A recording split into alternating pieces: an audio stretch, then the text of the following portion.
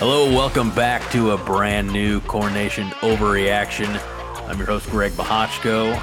That guy over there, Haas Lloyd. Haas, it's good seeing you again, and it's good celebrating another dub. Yes, it is, Greg. And you know what they call 3 in a row? That's a streak, baby. That's a winning streak. A winning streak. And one more, by God, to bowl eligibility. I feel like I'm on the verge of like cutting a Ric Flair 1980s WCW promo just because I'm so fucking excited. Well, you know, we'll get there. But I like how Matt Rule just a few weeks ago said, "Hey, when looking at, he was asked at a press conference or something about the rest of the schedule. I think this was after the Michigan game. He says, "There's not a team out there that we can't beat. There's not a team out there that can't beat us." Exactly. Walk the razor's edge. And what Nebraska was able to do this past Saturday, they had no business winning the game. 5 turnovers. The defense, we've said it before, the defense, they deserve a break, but they deserve like all the nil money. Throw all the nil money at this defense. That because and a quarterback. That and a quarterback. We could use one of those too. Yeah. But the defense, well, let's get into it. Scoreless first quarter. Nebraska looking like they had against at the beginning of the Northwestern game a little over a week ago, at the end of the Illinois game, just stumbling out of the gate. They muffed the I can't remember now if I think they lost that kickoff on a fumble, but the defense held. The story of the season at post Michigan is the defense held. The first score of the game doesn't happen until Nebraska finally gets into the end zone almost 5 minutes into the second quarter. When that first quarter is going on and you're watching Nebraska offense, not the defense, but the offense just continue to mistake after mistake, give the ball away. What's your thought? Because I'm screaming internally. You know what? Earlier in the season, I was screaming internally. Now I've tried to take the approach of just accepting the offense for what it is. Okay. And, celebrating the successes. So if we get a 7-yard run, damn, that's 7 yards, That is, yeah. That's a big accomplishment. But right in this game, I found myself, and it's funny that you mentioned this because I have the perfect anecdote from the game.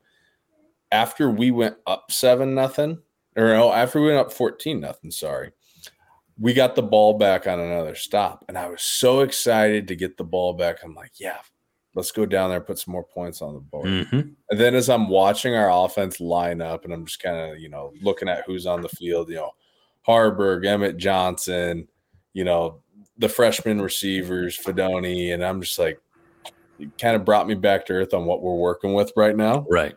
And I just kind of took a deep breath, and I was like, let's just get some yards, maybe flip field position a little bit. So the expectations, I'm not burning internally now like I was against Minnesota, Colorado, Northern. Right. By the time Northern Illinois wrapped up, I was kind of like, okay, I know what we are. We're a young team that's going to have to figure it out. Now, Fox put up a graphic, and I don't we talk about it, and we talk about the offense and all the injuries, but because they've happened over time, I don't we don't necessarily feel the blunt of it, but brunt, not blunt. Blunt is it's different. Like death of 1,000 cuts. Well, but then Fox put up a graphic that said that since basically the week 1 starters and the week 9 starters, I guess, 8 out of 11 are new faces that didn't start against Minnesota on that Thursday night game. And we knew about it because we talked about it. We lost all the linemen last week against Northwestern, and a quarterback and a couple of receivers and a couple of running backs, and they've just all slowly fallen away. But when you got hit with the 8 out of 11 guys, and that Nebraska's still finding ways. Like, this is a team. If these circumstances were being presented to our former head coach, but we're looking at like 1 or 2 wins. Oh yeah, if not winless. I mean, this is the same. It's the same guy who started 0-6 with the team that had a lot of NFL guys on it. Yeah, I know, but I don't know. I have a difficult time conceding to any group of 5 directional schools. So sorry to offend the Northern Illinois Huskies or the Latex of the world. But no, go ahead. That's a really good point about how we've weathered the storm despite losing 8 of our original 11 offensive starters. And it makes you wonder, like, what would we look like right now if if we still had all the stars, if we had one of those years that we were injury free, right? Major injury free, which law of averages says that year's got to be coming around for us at some point, because I swear we've been plagued by injuries like this for the past 15 years.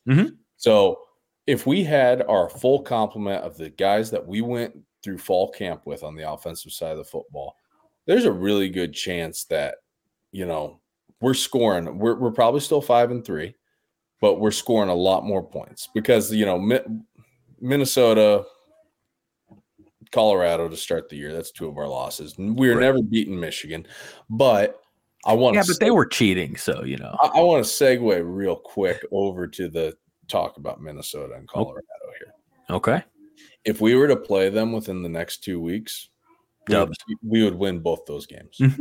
And I think that we might have to go dig it up on this podcast between you and I. But I think that there is a discussion somewhere that we both said that we thought we would finish with a better record than Deion Sanders in Colorado. You said it. I know, and I quoted or paraphrased John Johnston, who said it on 5 Heart, but said that Nebraska would finish with a better record than Deion and the Buffs. And right now we're 5-3 and they're 4-4. Yep. And you know what? I know I talked about getting a rematch with them in like the Las Vegas Bowl, but I've reached a point where it's fuck that. I don't want to, they can be even worse. Let's go to a better bowl game than the Vegas Bowl. I have a feeling that if the 2 teams were to meet again, we would see just how dirty they could be. Yep. Probably. And I don't want to risk an off season of growth. I don't want to risk an off season of getting guys healed up, from either the ones who have been out for a while or the ones who've been playing this whole time. Your body needs to recover from a football season. I mean, it needs to recover from anything. For me, it needs to recover from going up the stairs. And that's why the first thing I do when I go upstairs is I climb into bed, because I have an X amount of trips upstairs in my body every day, and that last one is carrying me. Now, sometimes, as we joke, I fall asleep in my chair, and so the last one's really the first one of the next day when I'm crawling up to bed at 3:34 in the morning. Oh, that's always an interesting. When you wake up in the living room, it's the worst. But I don't want. Look, injuries happen in football. I get that. Nebraska certainly knows that, but I don't. We saw what Colorado did to Adrian Martinez. We saw it's not. And I also think that, especially if the game went the way that we foresee the game would go if we were to meet them again this year, I just see them being really chippy. And I just see them being really bitter, and I just see them. And this is not a Sean Payton mandate or anything like that. I'm not saying that Deion is necessarily endorsing this, but I would think that those players would get extra chippy and start, hey ref, look over there, and stomp a toe. Or the worst thing that could happen in football, we saw back in 2009, Texas A&M. When our was it Mike McNeil was getting punched in the tank? Ben Cotton. Was it Ben Cotton? I thought it was McNeil. Ben Cotton getting punched in the old cotton balls. Oh God. To the point about the offense and how they've, when we were discussing personnel and how they could have grown game over game if we would have stayed healthy. I think that with a new coaching staff and personnel that they had to contend with this year, that this original complement of the personnel, if they could have stayed healthy, you would have seen them develop week over week, because it takes Satterfield, time to get used to who he has. I know people can say, hey, he's got fall camp, he's, got practice to decide what he's got. Well, there's a big difference still between practice and the live game situation. And I'm a big believer in you play the way you practice, but there's some things in practice that you just cannot replicate in games, and how a defense decides to defend against you as an offense is one of them. You can have a good idea, but there's always still wrinkles, or, sometimes you just can't quite replicate that same athleticism on the scout team. But I would have really liked to see, with how we're taking hold as like an option-based quarterback run team, what would have happened had, Gabe Ervin stayed healthy and been able to get the hammer back? What could have happened if, maybe Xavier Betts doesn't leave the team? Maybe Eric Gilbert, is granted eligibility. He never has that, running with the law to get him arrested. And, along with Marcus Washington staying healthy, because right now the run game's starting to figure itself out. And we'll touch more on that later, both from a quarterback run game and a tailback run game. The offensive line's starting to figure itself out a little bit. Right now, what's really the governor on this offense is just the lack of skill and the lack of speed on the perimeter. Now, you can see when we have speed on the perimeter, Jalen Lloyd, Jaden Doss, Malachi Coleman, but the skill element's a little lacking there, just on the basis of them being young guys.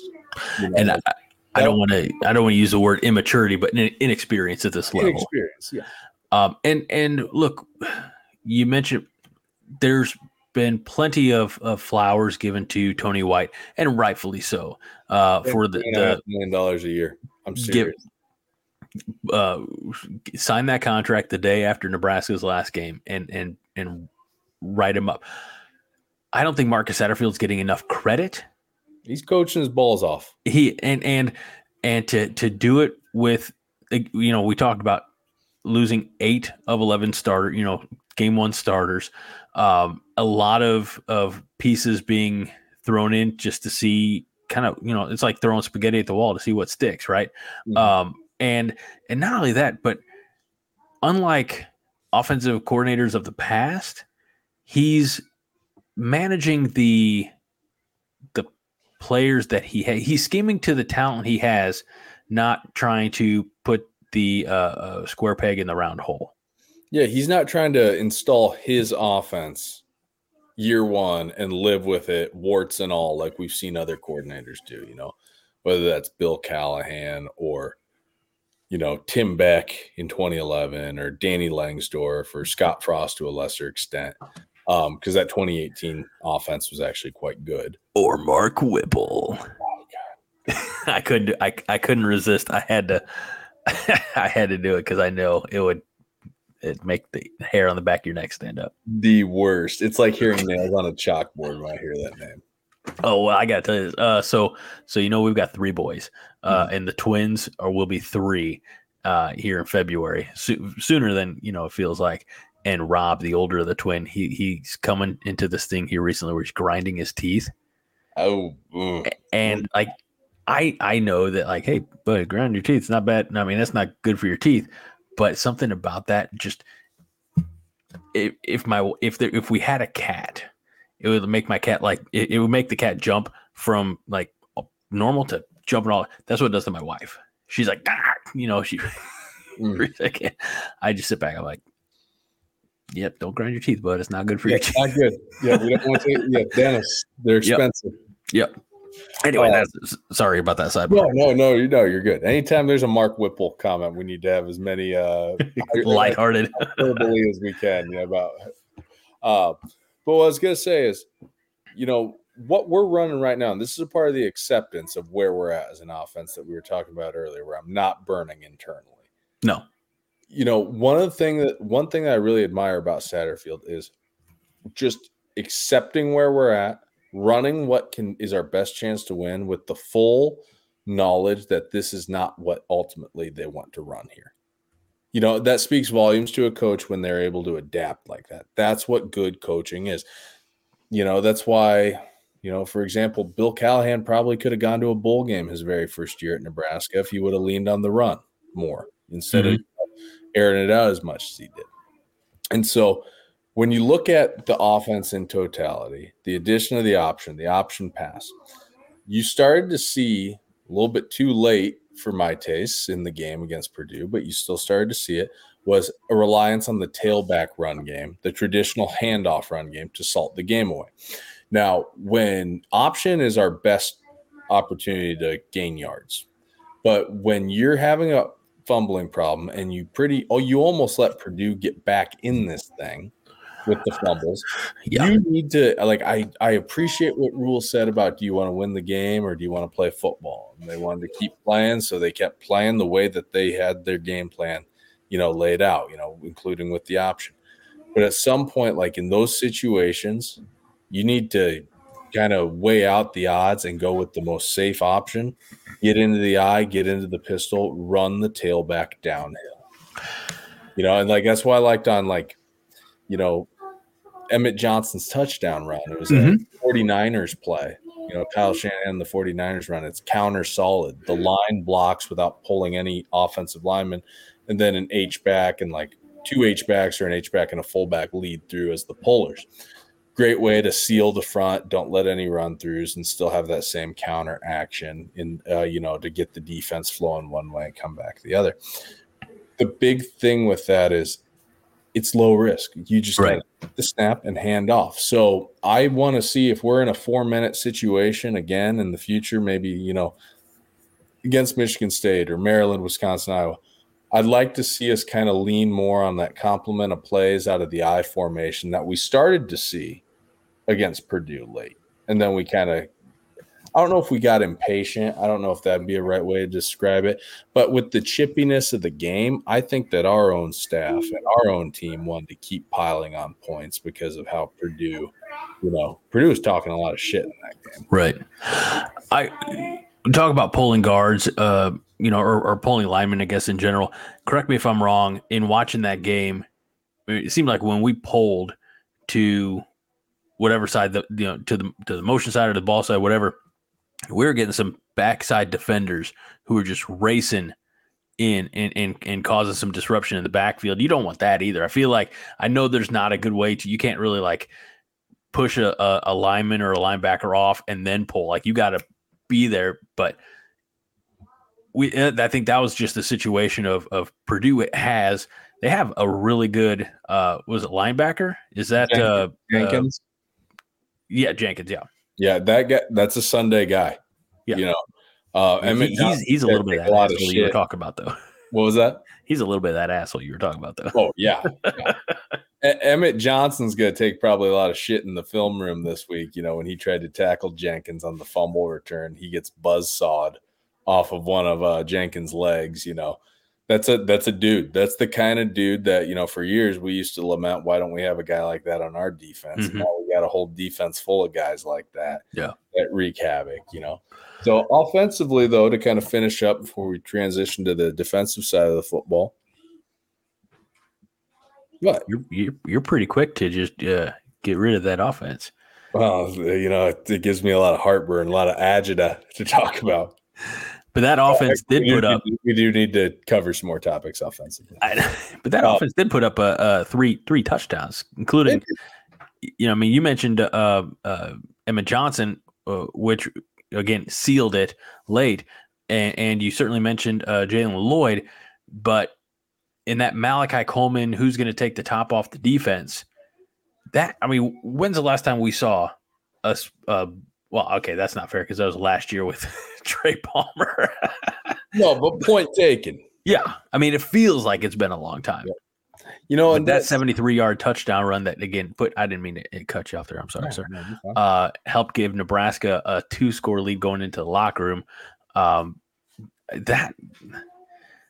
That was exciting, you know, because this has not been an offense that has created a lot of excitement this season. No, they have not created a lot of excitement. in that 15-play, 87-yard drive for the first touchdown, it was methodical. We were, you could tell that Satterfield had game planned some rollouts for Haarberg. If he's going to sidearm it to the right, you might as well roll him out to the right and give him every advantage you can. Yep, and that's something that previous staffs really did not do here. That's why, like, when you look at what this staff does to maximize what the players can do and to minimize the liabilities out there on the field, this is a Big Ten coaching staff. We saw it for years. We saw other staffs do that in this conference, but we never saw our staffs do that. Right. Like that play where Haarberg threw a little dump off to Joshua Fleeks, who was lined up in the backfield. It's kind of on a mesh concept. That's the kind of stuff that you would see other coordinators in the Big Ten do, but Nebraska would never just simplify things, and just go out there and take what the defense, exploit the defense where they aren't, or leave something open. To that point, I feel like Nebraska's had a bad habit the last, we'll say at least 10 years of trying to be the smartest kid in the room. Yes. Yes. So I heard this every bit of 21 years ago when I was in radio school. And they said, brevity is the soul of wit. It's a Mark Twain quote, and I agree 100% with that. There's no reason to overcomplicate. Yep. Keep it simple, stupid. It's always so tempting to overcomplicate things or to show that you're the smartest person in the room too, because it's self-congratulatory. Right. People. There's a reason why there's a phrase, don't get drunk off your own successes, because a lot of people enjoy getting drunk off their own success, and you just can't do that. Like Frost, the concepts that he ran, that he called, they were beautifully constructed. They looked great on a whiteboard. Just couldn't execute them. But on the field where it mattered. I mean, most of the time, like against Illinois in 2021 to start the season, we had guys running wide ass open all game long in their secondary. Mm-hmm. We didn't have the offensive line to protect the quarterback, and we didn't have the quarterback to get the ball to them. So it was always something like that where it's like, okay, that's great. You're designing these great plays to scheme these guys wide ass open. Let's just simplify it, keep it simple, and just do what we need to do to pick up first downs and turn those first downs into trips to the red zone and convert in the red zone. And that's kind of bringing it back, kind of full circle. That's not Satterfield or Rule's philosophy, which is, hey, you've got to scheme to the players you have. Yep. And I look at it with baseball, and the analogy that I write is like, look, if you're down 4, 6, however many runs, one home run's not going to win you the game. You need base runners. You need guys to be on board, on base. You need singles and doubles. And then you move the ball or you move the runners around. I'm sorry, what's that, Hoss? I was gonna say we're basically playing the football equivalent of small ball. Yeah, exactly. And it for what it is, it's enjoyable. When you're winning, it is enjoyable just to, by hook or crook, you're finding a way to get it done. Right. And it's comforting to be like, okay, this is not their philosophy long term. They don't want to be playing small ball long term. But right now it's like, hey, this is our best chance to win. And you know what's better than winning? Nothing. Stats don't, in that context, like when people, want to have great stats, go have great stats and lose pretty. We saw what we know what that feels like from 2021. It sucks. Yeah. It's like, win ugly, go win a game. That builds a culture. Confidence begets confidence. And in the meantime, plug the holes in recruiting through the transfer portal, through continuous development. That's the thing. Like, I know some Husker fans are like, oh, well, Satterfield's got to go. What if it's like this next year? It's probably not going to be like this next year, because it's not like every guy on that offensive roster right now is going to stay exactly the same from 2023 to 2024. They're going to get better. They've already gotten better. You're already seeing development take place, and you're seeing incremental improvement week over week. Just like we said at the very beginning of this season, that we wanted to see a team that was better in game 12 than they were in game 1. And we've already accomplished that so far this season. You get to the Iowa game, and let's say that the Iowa game is the same kind of low-scoring, bloodbath that Nebraska-Minnesota was to start the year. Okay. That's, the score that's pretty indicative of a Big Ten West football game. Mm-hmm. But if it's Nebraska, let's say it's Nebraska 17, Iowa 13, instead of losing 13-10, we're a better team in week 12 than we were in week 1, because that means in a game like that, we fixed the issues that prevented us from winning in game 1. Right. Real quick, I mean, I just want to touch on the, and I know we've discussed these. I don't want to spend necessarily. We don't have to spend, but you talk about Nebraska's first scoring drive, 15 plays, 87 yards, almost 9 minutes of clock, 8:52 chewed up, and on Purdue's very next drive, about 4 plays in, throw an interception. Tommi Hill, I think one of 2 that he had in the game, and then. I loved this approach, and it's one that, I think is underutilized, or maybe it's attempted but never necessarily been successful.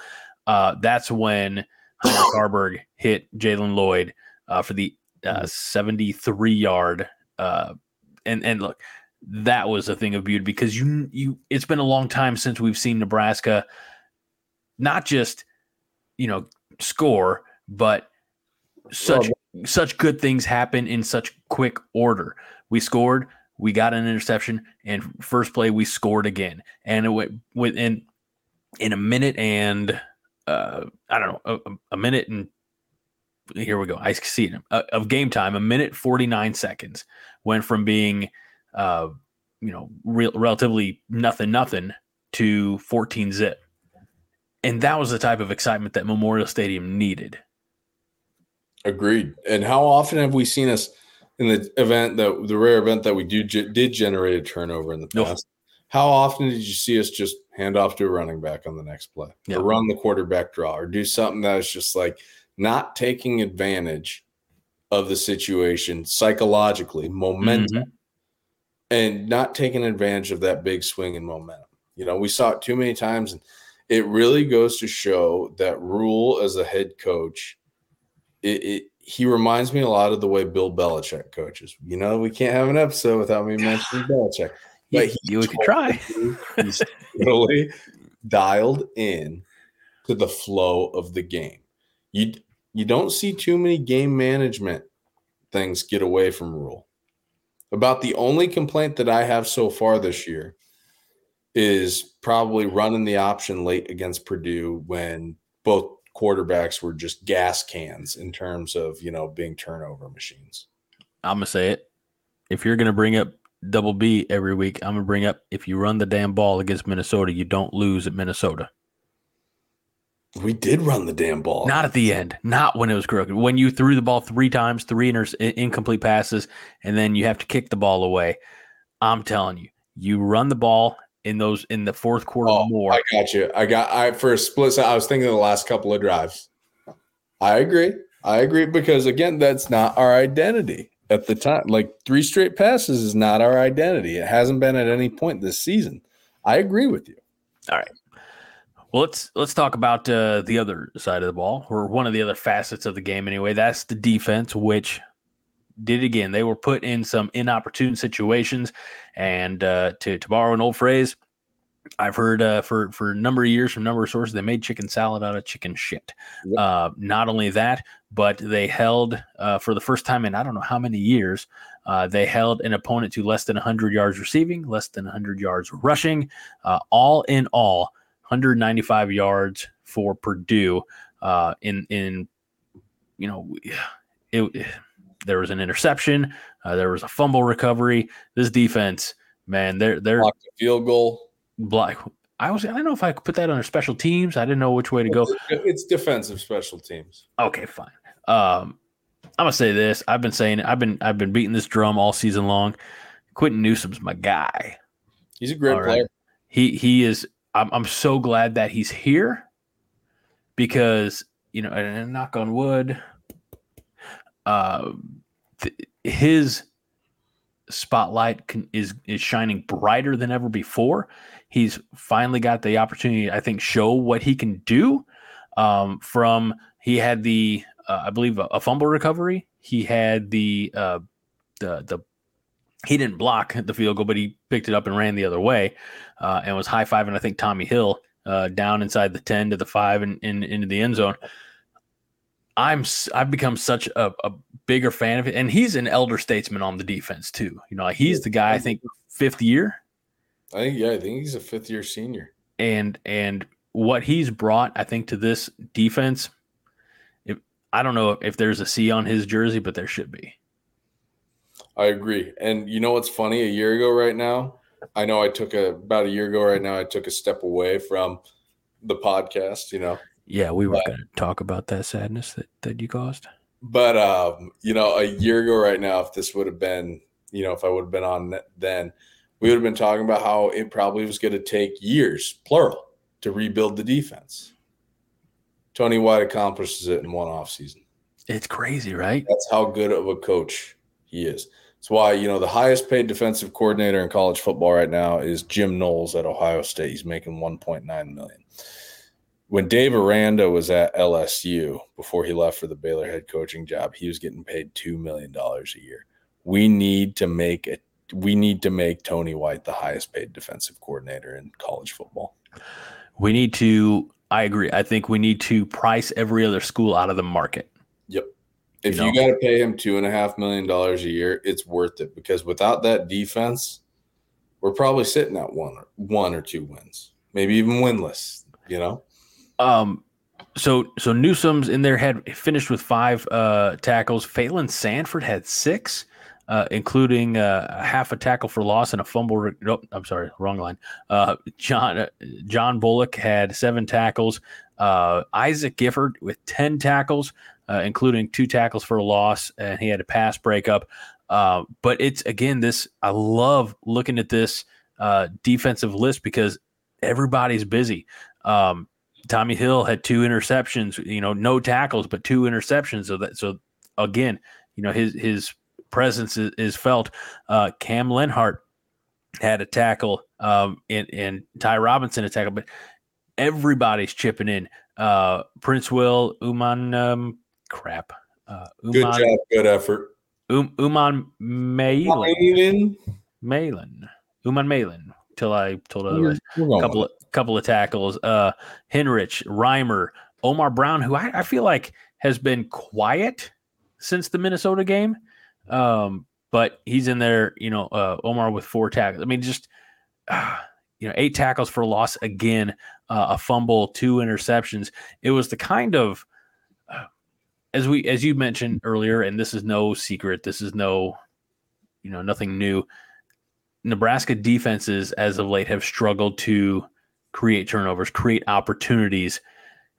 This is a different defense. If the offense could get there together, we might actually have a positive.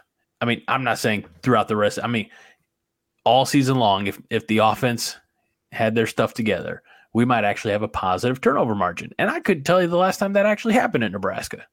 Maybe 2009, but even then, offense turned the football over a lot that year too. One thing I wanted to say is when you got guys like John Bullock and Phelan Sanford in there, those are guys that in the past, we probably would have, despite the 5 Heart podcast name, we probably would have bristled up a little bit about, saying, hey, is this the best that we got? And that would have been, a multitude of reasons, hey, did we whiff in recruiting that badly on other guys that this is the only option we have left? Are we not developing, the more heavily recruited talent? But with this staff, they inherit these guys and then they just develop them. And that's what, I hate to say this, but Iowa, when you got like Josie Jewell from Nowheresville, Iowa, and Jack Campbell and Jack Kerner, guys that are from, they're playing small town football. And then we're over here at Nebraska recruiting highly recruited guys, and then Iowa's still putting together better defenses than we are in that time frame.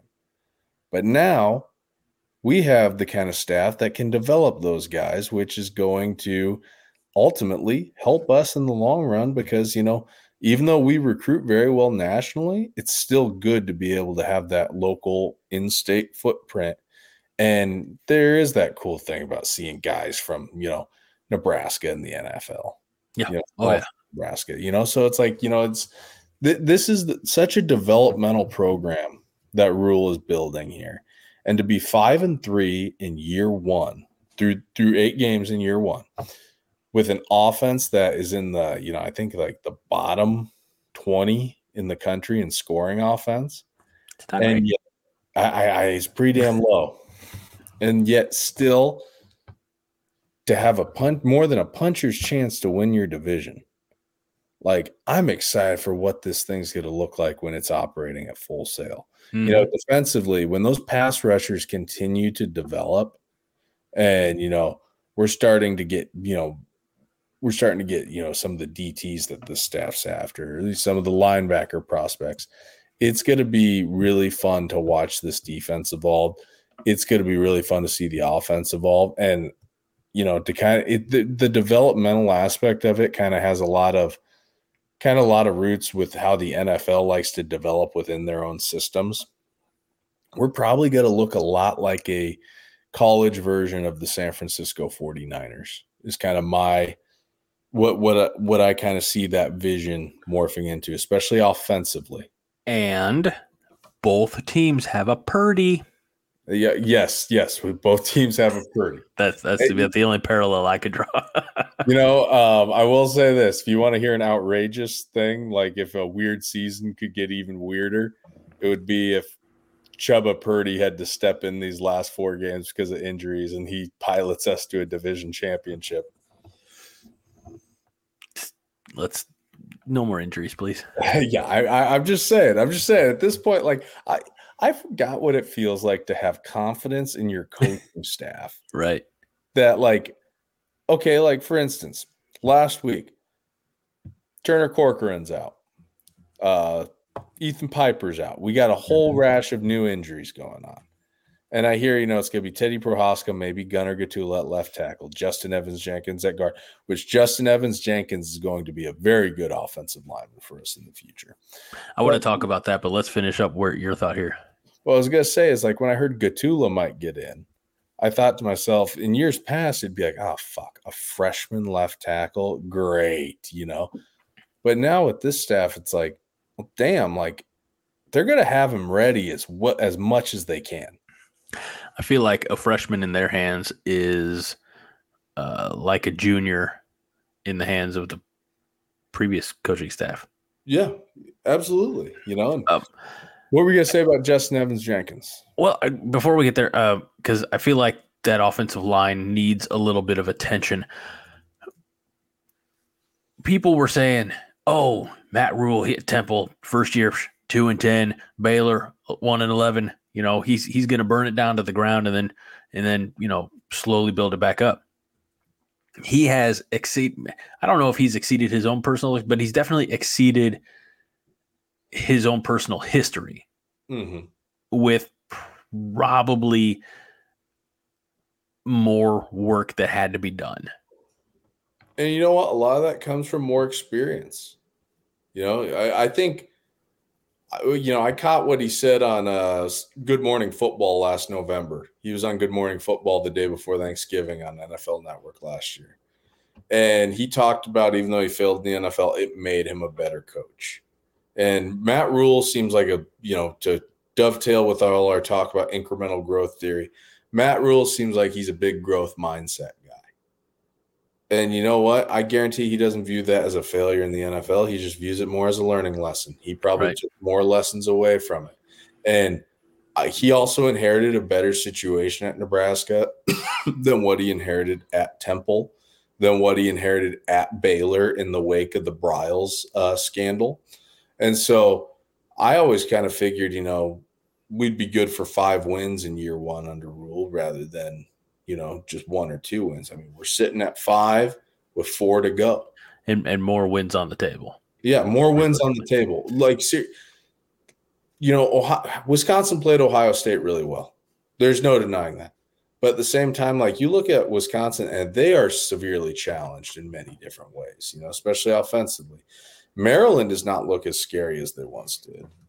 Michigan, no, they lost to Illinois or something, didn't they? They lost to Northwestern. Oh, that's right. And Illinois. Yeah. Michigan State's in a state of free fall. Mm-hmm. You know, I think they lost 7 in a row, 6 in a row. I think they started 2-0, and I think they're 2-6 now. I'm on it. Standings. They are 2-6, 0-5 in the conference. Their only 2 wins have come at home, but they were to probably lesser teams when we get talking about. I mean, yeah, they played Richmond State and won that one big, and they played Central Michigan and won that one big. Got whooped by Washington. No surprise there. Washington's a top 5 team. They won their first 2, Central Michigan and then Richmond. I didn't even know Richmond had a football team. I just thought they had basketball. But then losing to Washington, Maryland, Iowa, Rutgers, Michigan, and Minnesota. So, and Michigan didn't pull any punches. They won that one 49-0. So, I mean, Rutgers, they played Rutgers close, lost by a field goal, lost by 10 to Iowa, lost by 23 to Maryland, lost by 3 scores to Minnesota. I mean, 27-12. It's not a good situation in East Lansing, and you're going to be there. Yes, I am. And before we get to that, I just wanted to finish up the last thought on the last 4 games. I think that there is a legitimate chance that we find a way to win the West. Call it Kool-Aid, call it whatever. I'm going all in right here. I'm going all in. This is me. I can't dance, but this is the best you get. I really honestly think that by the time sundown on November 24th, Nebraska will be either the West champion that night or pending the results of a game the next day on Saturday, the West champion. And I'm willing to bet too that, we haven't really addressed the sign stealing that Michigan's done on here. Do we need to? I only on one front, because fuck, man, everyone does it. Everyone. Like if you read like the article from The Athletic, they said that, they interviewed a guy who steals signs for another team, under the condition of anonymity.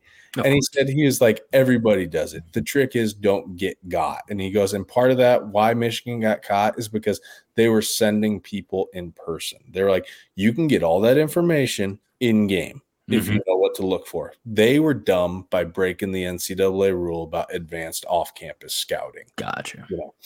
And so one thing I want to say about that Michigan game is when we played them on September 30th, there were a lot of instances, and I noticed this more when we were on defense.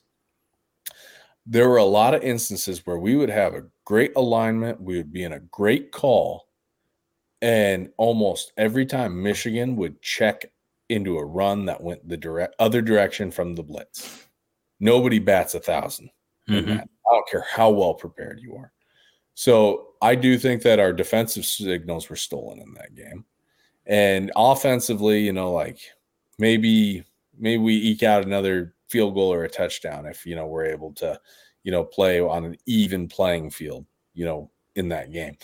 Ultimately, I think our offense was always going to struggle. But I think our defense was good enough that I think in a game where our signals aren't being stolen, i.e. Indianapolis on December 2nd, if we were to make it there, I think you're looking at more of a game where it's Michigan 27, Nebraska 14. And honestly, I would probably celebrate. Yeah. Yeah. Because even in a loss like that, you're competitive. You're competitive. You gain some credibility for what you're trying to do and what you're trying to establish. Imagine if we go into Indy, if we were to do this, go in there at 9-3, you lose to Michigan, you go 9-4. Nobody's going to think less of you losing to Michigan while being competitive. 9-4, And with the Nebraska brand, that is all that pent up demand from not going to a bowl game since the Obama administration. That'll probably get us a bump in what bowl game we actually get selected for. Granted, I think 9-4 and the conference runner up, I think would probably get us into a New Year's Six bowl game. Really? I think the Citrus would probably look at Nebraska. Well, we have some time to discuss that one. But as far as Michigan State, well, hold on now, because I dipped my toe, I put a pin in it.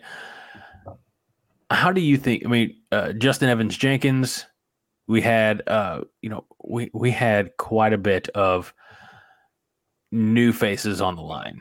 Joey Mancino, Henry Lutovsky, they were all listed as starters. What did you see from the offensive line? Lutovsky still struggles at times. It looks like he's still trying to get used to the speed of the game, which could be a little concerning being a second-year player. But Justin Evans Jenkins is kind of in that mold of, Nuili, the German right guard. He's kind of in that same mold where he's an earth mover. He really is able to root guys off the line of scrimmage, generate top of the pad lift, and knock them back off the line. And so I think that him and Ben Scott there in the middle are a really solid combination there. I think Lutovsky's still going to continue to develop over time. I thought Mancino actually showed some decent things. And then also, I saw that link. Also, I think that Jacob Hood could develop into a good right tackle in the future. It's funny. I apologize for what is going to come off as a very stupid question, but I'm looking in this, folks. I get our stats and things like that, or a little recap. And anytime that I'm sounding like I'm reading something, it's because I likely am. I don't have that good of a memory. I'm not Haas. So what I'm looking at here is basically the starters for this past Saturday's game against Purdue. I see a quarterback, I see a fullback, I see a running back, I see 2 tight ends, I see a wide receiver, I see 4 offensive linemen, and I see 1 LB. Now, this might just be a mislabeling because it says Corver Dema, number 54. Is that do we have 2 number 54s? Like, would that have been Ben Scott, or who am I missing here? Bryce Benhart's number 54. Okay, so it's not me. Yeah, it's them. Probably just a typo. It's they just see numbers and they just whatever. So okay, well So then let's talk about that link that I sent you here. I wanted to give you just a little bit of a heads up, but this is from On3. Look, this is all crystal ball stuff. We don't know how much of this is true, false, or somewhere in between.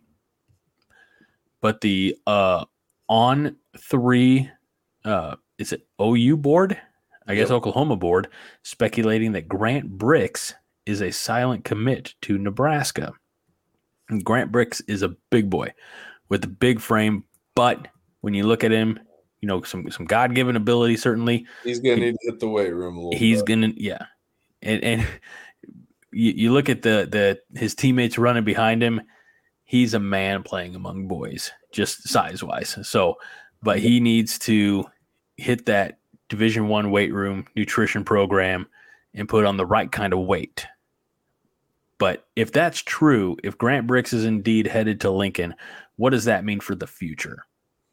It means that they're able to sell the vision of what they want the offense to be moving forward. It means that, they're able to sell the development that he's going to receive. And getting a win like that, that's the kind of guy that traditionally has gone elsewhere within the 500-mile radius and been a very good player for somebody else. So that is huge to get that at Nebraska. So hopefully it pans out. It's a crazy last few months leading up to the early signing day in December.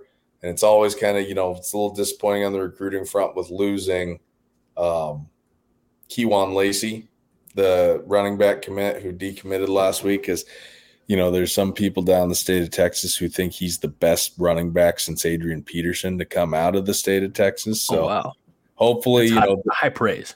Yeah, very high praise. So hopefully there's the opportunity to kind of get him reeled back in, reaffirm his commitment. But it's kind of between Nebraska, Alabama, and Ole Miss. But I think the staff's doing a good job of being able to sell what they want this offense to look like moving forward. And I think getting a guy like Grant Brix would lend a degree of credibility. It would legitimize the Matt Rule era. I don't know much about Brix. Is he from Oklahoma? Well, Logan Magnolia High School, Logan, Iowa. Iowa, okay. I don't know why I thought Oklahoma. Western, you know what they say about Western Iowa? It's Biggest close enough. Suburb of Omaha. Do what? Biggest suburb of Omaha. You're right. All right, so Iowa folks all lathered up. And then, we talked briefly about Justin Evans-Jenkins. Just good to see him out there again, getting reps, building confidence, and like you said before, going to turn into something real special. So now, this Saturday, Nebraska, Michigan State, East Lansing. Haas, you're going to be there. Yes, I am. Leaving Omaha at 7:30 a.m. and arriving to East Lansing probably 8:30, 9 o'clock Friday night, and get a good night's sleep, get a solid breakfast on board next morning, tamp it down with a few pregame beers, and go watch Nebraska beat Michigan State. I'm going to try to preface this to the best of my ability, or not ask this in a way that, I don't know. What are our biggest concerns about this game? Honestly, it's the cornered animal theory. They're in free fall. Mm-hmm. They're going to lose coach next year. They're losing guys to the portal. They did kind of find a freshman quarterback late in the game against Minnesota that kind of generated something. So I think right now you got to be concerned about, if Purdue was talking shit last week about how Nebraska hasn't done anything in so long, Michigan State's probably looking at it like, hey, this is a great opportunity to remind Nebraska who they still are from the past few years, and defend your turf, defend your house, and get right. So I'm more concerned with them from a mindset standpoint. Nothing they do offensively or defensively concerns me. I think that the key to this game is if we come out on offense and we stumble and bumble around, it's going to play into their hands. Yeah, we can't give them too much hope. We can't allow them to generate some false sense of hope. What we need to do is we need to go in there and find a way to just basically punch them in the mouth right from the opening kickoff. Set the tone early. If it's kicking off to them, it's getting a good kickoff, and then it's setting up on defense and 1, 2, 3 and out, snuffing out a drive with a big sack of the quarterback. If we get the ball first on offense, I think it would do wonders for this team, our team, the psyche, and for the context of the game, to go down there and get an early score and show them, hey, we're rolling today. Because if we were to get up 14-17-0, I think that Michigan State will absolutely fold. The one thing that Nebraska cannot afford to do is to receive the opening kickoff and then either on the kickoff itself or the next play give it right back. Yeah, no, this is, you're on the road in the Big Ten Conference. You're in enemy territory. You got to have your shit strapped down tight. Yeah.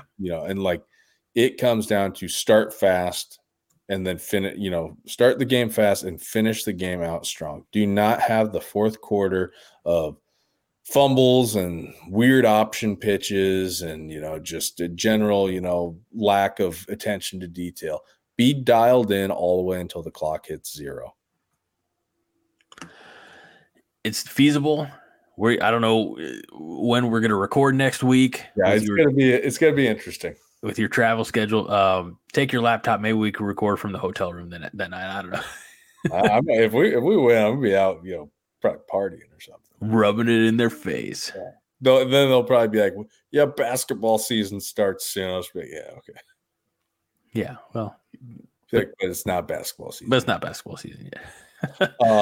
Nebraska. I'm gonna leave you with this: a prediction and a score prediction and a bold in-game prediction. Okay. Bring it on. I don't know why I keep doing this. This is not a what is I don't know. I am going to say Nebraska 22, Michigan State 6. My in-game bold prediction is we pitch a shutout all the way until the last few minutes of garbage time. Okay. Well, as you, the listeners, know, I don't do my predictions here. It's not because I think less of Haas. It's just because I haven't formulated that prediction yet. So, but I'll tell you this much: is going to be a win. I don't have a score yet. Tune in on Thursday. We'll go with Thursday for the score. But anyway, Haas, always great catching up with you, my friend. And I don't know if you know this, but people watch our show. People listen to our show. They join us live on for the 5 Heart podcast, and they say, Greg, I love your show with you and Haas. So we're doing good things here. Who's our number one fans over there?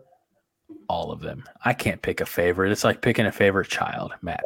Who's the fan that had some awesome stuff about Deion Sanders in Colorado? What was his name? Fred Sacco. Yes. Fred, if you're watching this. Big fan. You're a fan of us. I'm a fan of you. There you go. And there we have it. That's this show. I just completely blanked how we get out of this show because I do too many damn podcasts. That'll do it for this episode of the Corn Nation Overreaction. Thank you all so much for joining us, whether you are watching us on YouTube or listening to us at home, at work, or in the car via the podcast app. If you're choosing, for my good friend and broadcast buddy Haas Reuter, I'm Greg Mahachko. This is Corn Nation Overreaction. Go Big Red. Win the damn game.